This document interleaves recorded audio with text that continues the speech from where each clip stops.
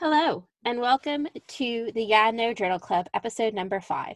In each episode, we dissect an article from the psychiatry literature with the goal of understanding both the clinical importance of the study and key aspects of research design and methods.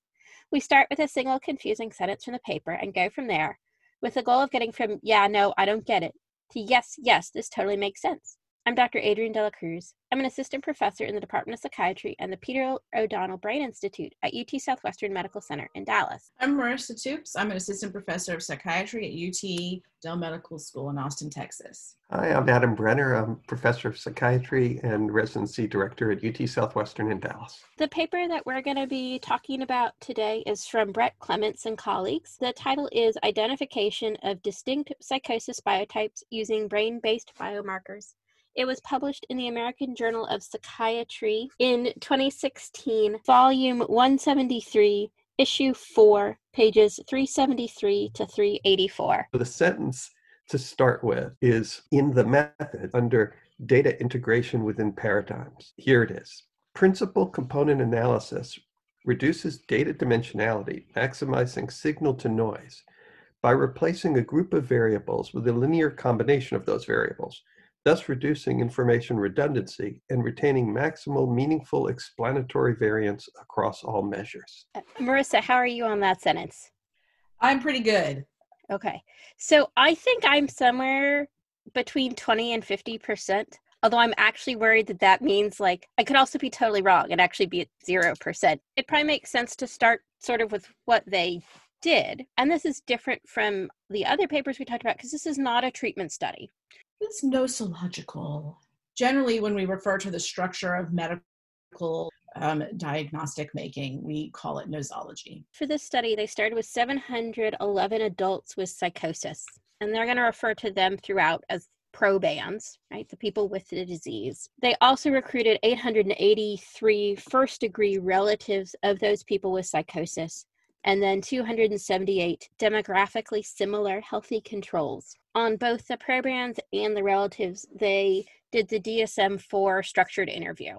So they were very clear about exactly what would the precise psychiatric diagnosis of all of these people be. That's important, right? Because they're going to make an argument about psychosis in all forms across schizophrenia and bipolar disorder, but they want to be really clear about what their DSM diagnosis would be. Then they brought everybody into the human laboratory setting, and they had them complete several different laboratory-based tasks. All of the tasks have been previously identified as abnormal in schizophrenia, and many of them have direct analogs in animal research, so that they're also, I think, trying to make some arguments around the basic biology of schizophrenia, or another piece of this is going to be about making better animal models of schizophrenia by trying to match up how the animals perform on the tasks with how the people perform on the tasks. The things that they looked at were the brief assessment of cognition in schizophrenia, pro and anti-saccades task, and that is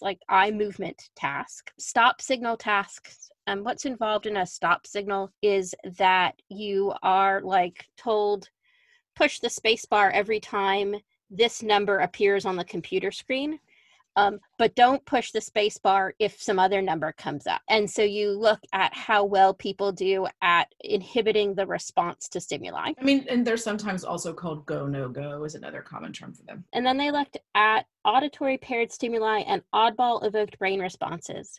This comes from the idea that people with schizophrenia have impairments in sensory gating, that the normal response to paired auditory stimuli is if you experience one auditory stimulus.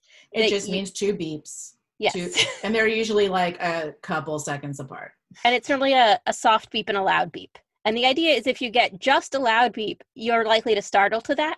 But if you get a soft beep before a loud beep, you will startle less when you have heard the soft one first. People with schizophrenia, generally hearing the soft one first doesn't decrease the amount they startle and doesn't decrease their brain response to the loud beep. But it is not a clear separation between psychotic people and non-psychotic people. It is a It's the ranges are not the same, but they are overlapping. Specifically in this, they measure the EEG response to that. So they put electrodes that are on the auditory cortex, and they actually are looking at peaks in the EEG that happen after they hear the beep. What's the oddball? That seemed like such a strange and unfortunate term for it. So it's like an unexpected auditory stimulus. You hear musical notes, and then you hear a whistle or a bang. So most of the time, if you are listening to music or something like that, you stop like thinking about each note. They all sound kind of similar. It's all the violin. And then like if something new comes in, then you pay more attention and you can see a brain response to a new type of stimulus. The oddball. They did structural MRIs, which is just like resting in an MRI. What is the shape of the brain? We know that patients with schizophrenia have structural differences in their brains. We also know that some of that, at least, is related to antipsychotic exposure. And they're, as Marissa said, they're doing all of these things and doing EEGs at the same time. Now we are actually heading into your confusion, Adam, because they have collected all of the data. And then they have to figure out what they're gonna do with the data. And part of the thing is that each of the tasks that they did gives you multiple variables. So if you look at just the stop signal task, you could choose to analyze reaction time. You could analyze like percent accurate to the go signal. You could analyze the number of misses, which is like you should have gone, but you didn't. And then you could also choose to analyze the percentage of incorrect responding, which is responded when you shouldn't have. Each of the measures they took is going to have lots and lots of variables like that. What they want to then start doing is saying, how do we like numerically summarize each task so that we are pulling out the meaningful data from it? What carries information are variables that are different between different people, because if the variable is pretty stable across lots of people, there's minimal variance, then it's probably not contributing to what makes these people and their disease different from each other. Yes, there has to be variance for there to be information, right? I mean, like it doesn't help to put, is this a human in the model because 100% of the people are human. Then how I start to think about it is actually as like arrows, and arrows that have both direction and length. Vectors, you mean? Yes, vectors. Yes, this is vectors. It's important to, basically it's like each component is a linear model, so it's a weighted line, weighted average of all of the things that go in it. And so you do it when you think you have an understanding of how variables should go together. You don't put in a cognitive variable with an eye movement variable because you don't think those have anything to do with each other. They're not related. So you have to have some sense going into the PCA that you're adding together things that you think are related to each other and can be in some sense added together. It requires you to have some sense of why variables should be grouped in a certain way to do it. And what they mean when they say principal components is that those components are assumed to be perpendicular to each other mathematically. So like the x-axis, the y-axis, the z-axis, right? Those are perpendicular to each other. So you're trying to find the component that is on each of those axes and they're orthogonal. And so that means that you have to be picking things that you think, right, those components should not be related to each other because they're perpendicular to each other. And when we do it in the psychometrics, it's always debatable whether we understand what that means. So there are some assumptions in doing PCAs, but basically you're trying to break down the data into a series of vectors.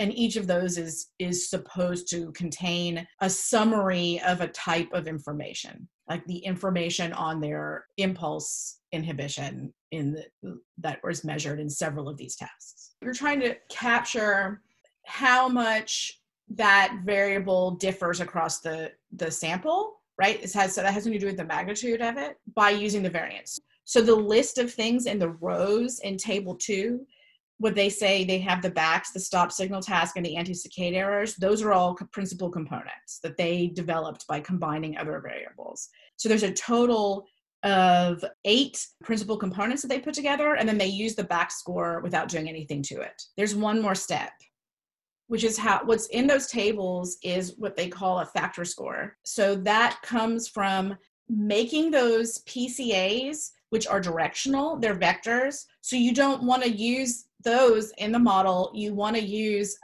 just a number, a non-directional number. And so they collapse each patient's data onto the PCAs and give each patient a score on each PCA, which is their data relative to that component. And so it's no longer directional, it's just a score on that component for each person. So what we see in the first three columns of the tables, where they're just showing by DSM diagnosis before the clusters, that's just the average of the factor scores for each group in that component before they cluster them. Because they were including the BACs in this, which was not a principal component, they normalized everything into effect sizes and they give it all in effect sizes, because you can't put the BACs in there with these other ones without normalizing everything to a standard unit, which in this case is an effect size unit. Does that make sense? And it's effect size relative to the healthy people. So this is what cluster analysis does, is it generates lots and lots of different solutions to the problem of, okay, I have 770 people with psychosis. They each have a score on each of these domains. Which of these people belong together and which don't? The clusters can range from everybody's all in the same group together, but also have a cluster where each person is in their own group, right? Neither one of those is really meaningful.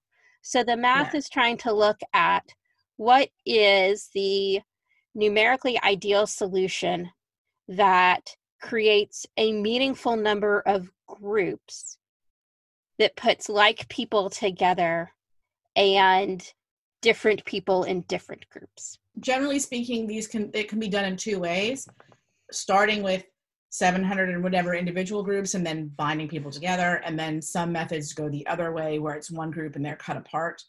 All of them involve coming up with a metric of distance between the points. So you can imagine, it literally mathematically is a 9-dimensional space with just this like cloud of points in it.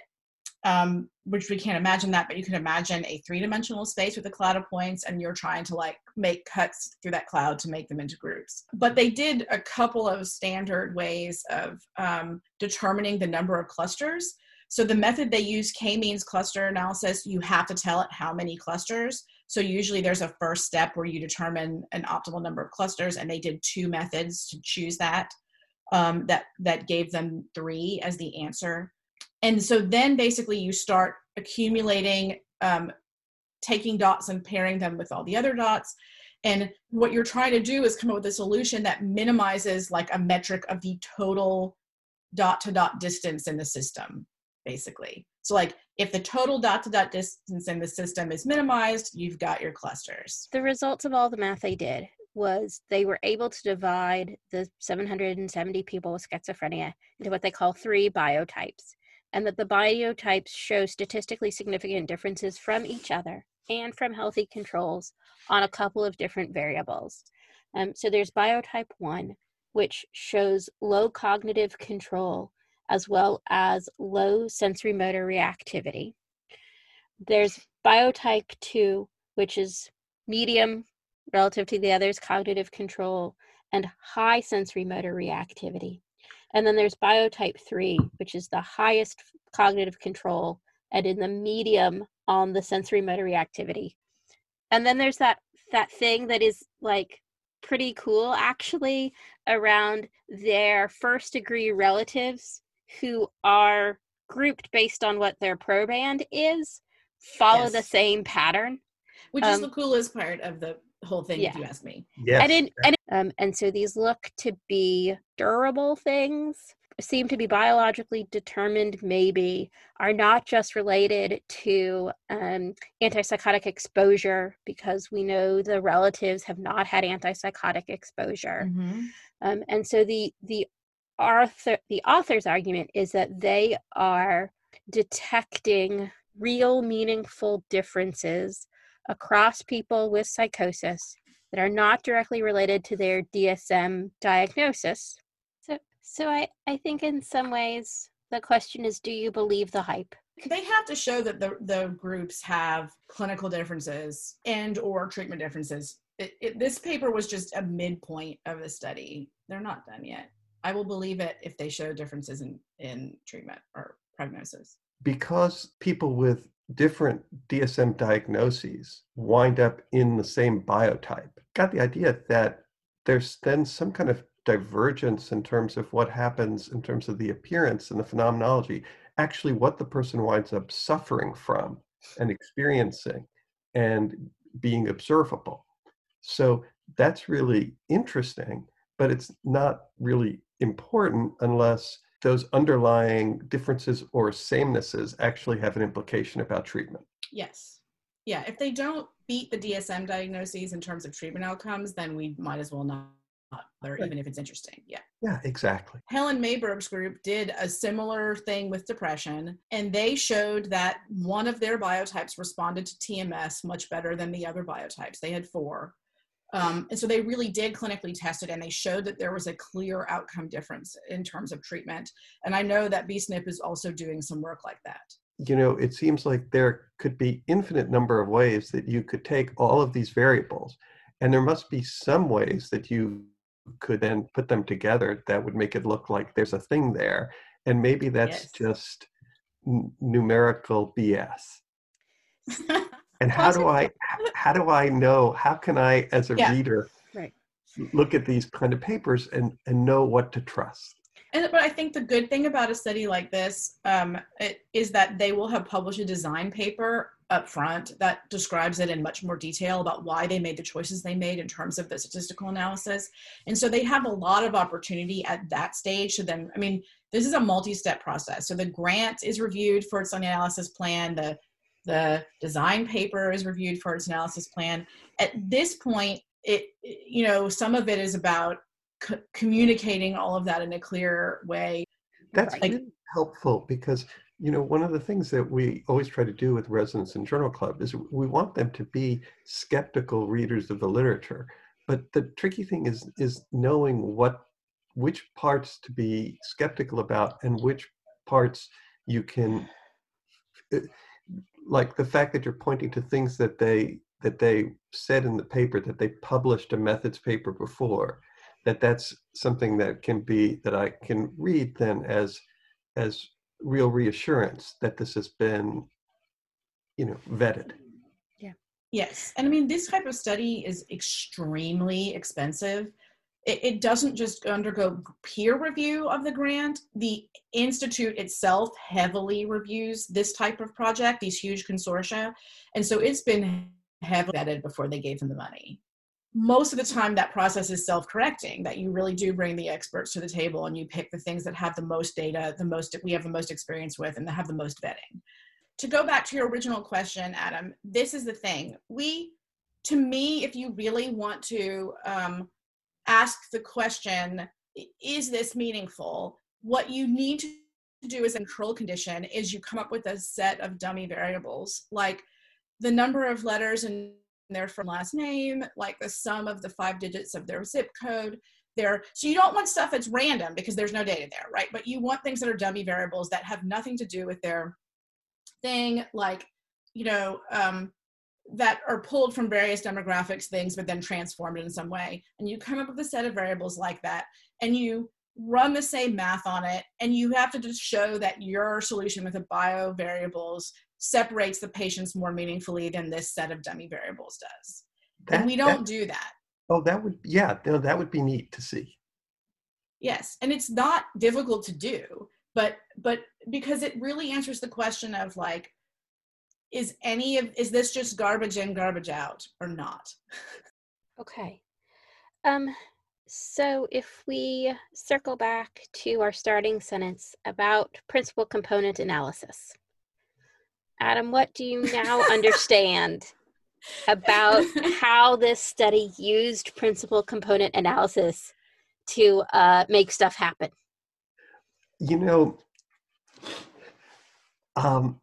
I think what I understand is that the math is really complicated, but that there are real established methods of doing this kind of math, and that it's not a kind of just fishing around and rearranging the numbers until you get something that's statistically significant. That idea that we've all come to feel suspicious about studies that don't have, a clear hypothesis at the beginning, right? So what the two of you have told me both about the math methods and how,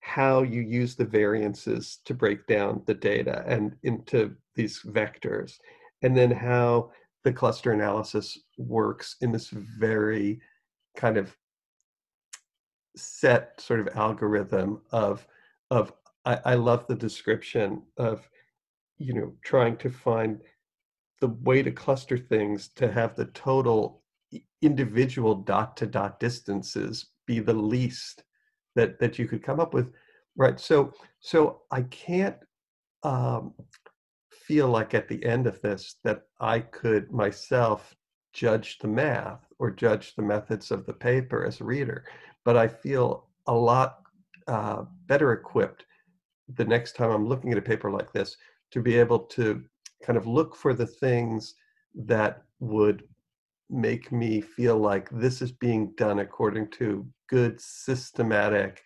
peer-reviewed, previously vetted kinds of approaches. Yeah, I think that's totally fair. And I think this paper is a good model for this is what a study that's doing this should look like. Mm-hmm. This is a high quality version of this kind of study. Yes, it's well done, I would say. Thank you for listening to this episode of the Yeah, No Journal Club.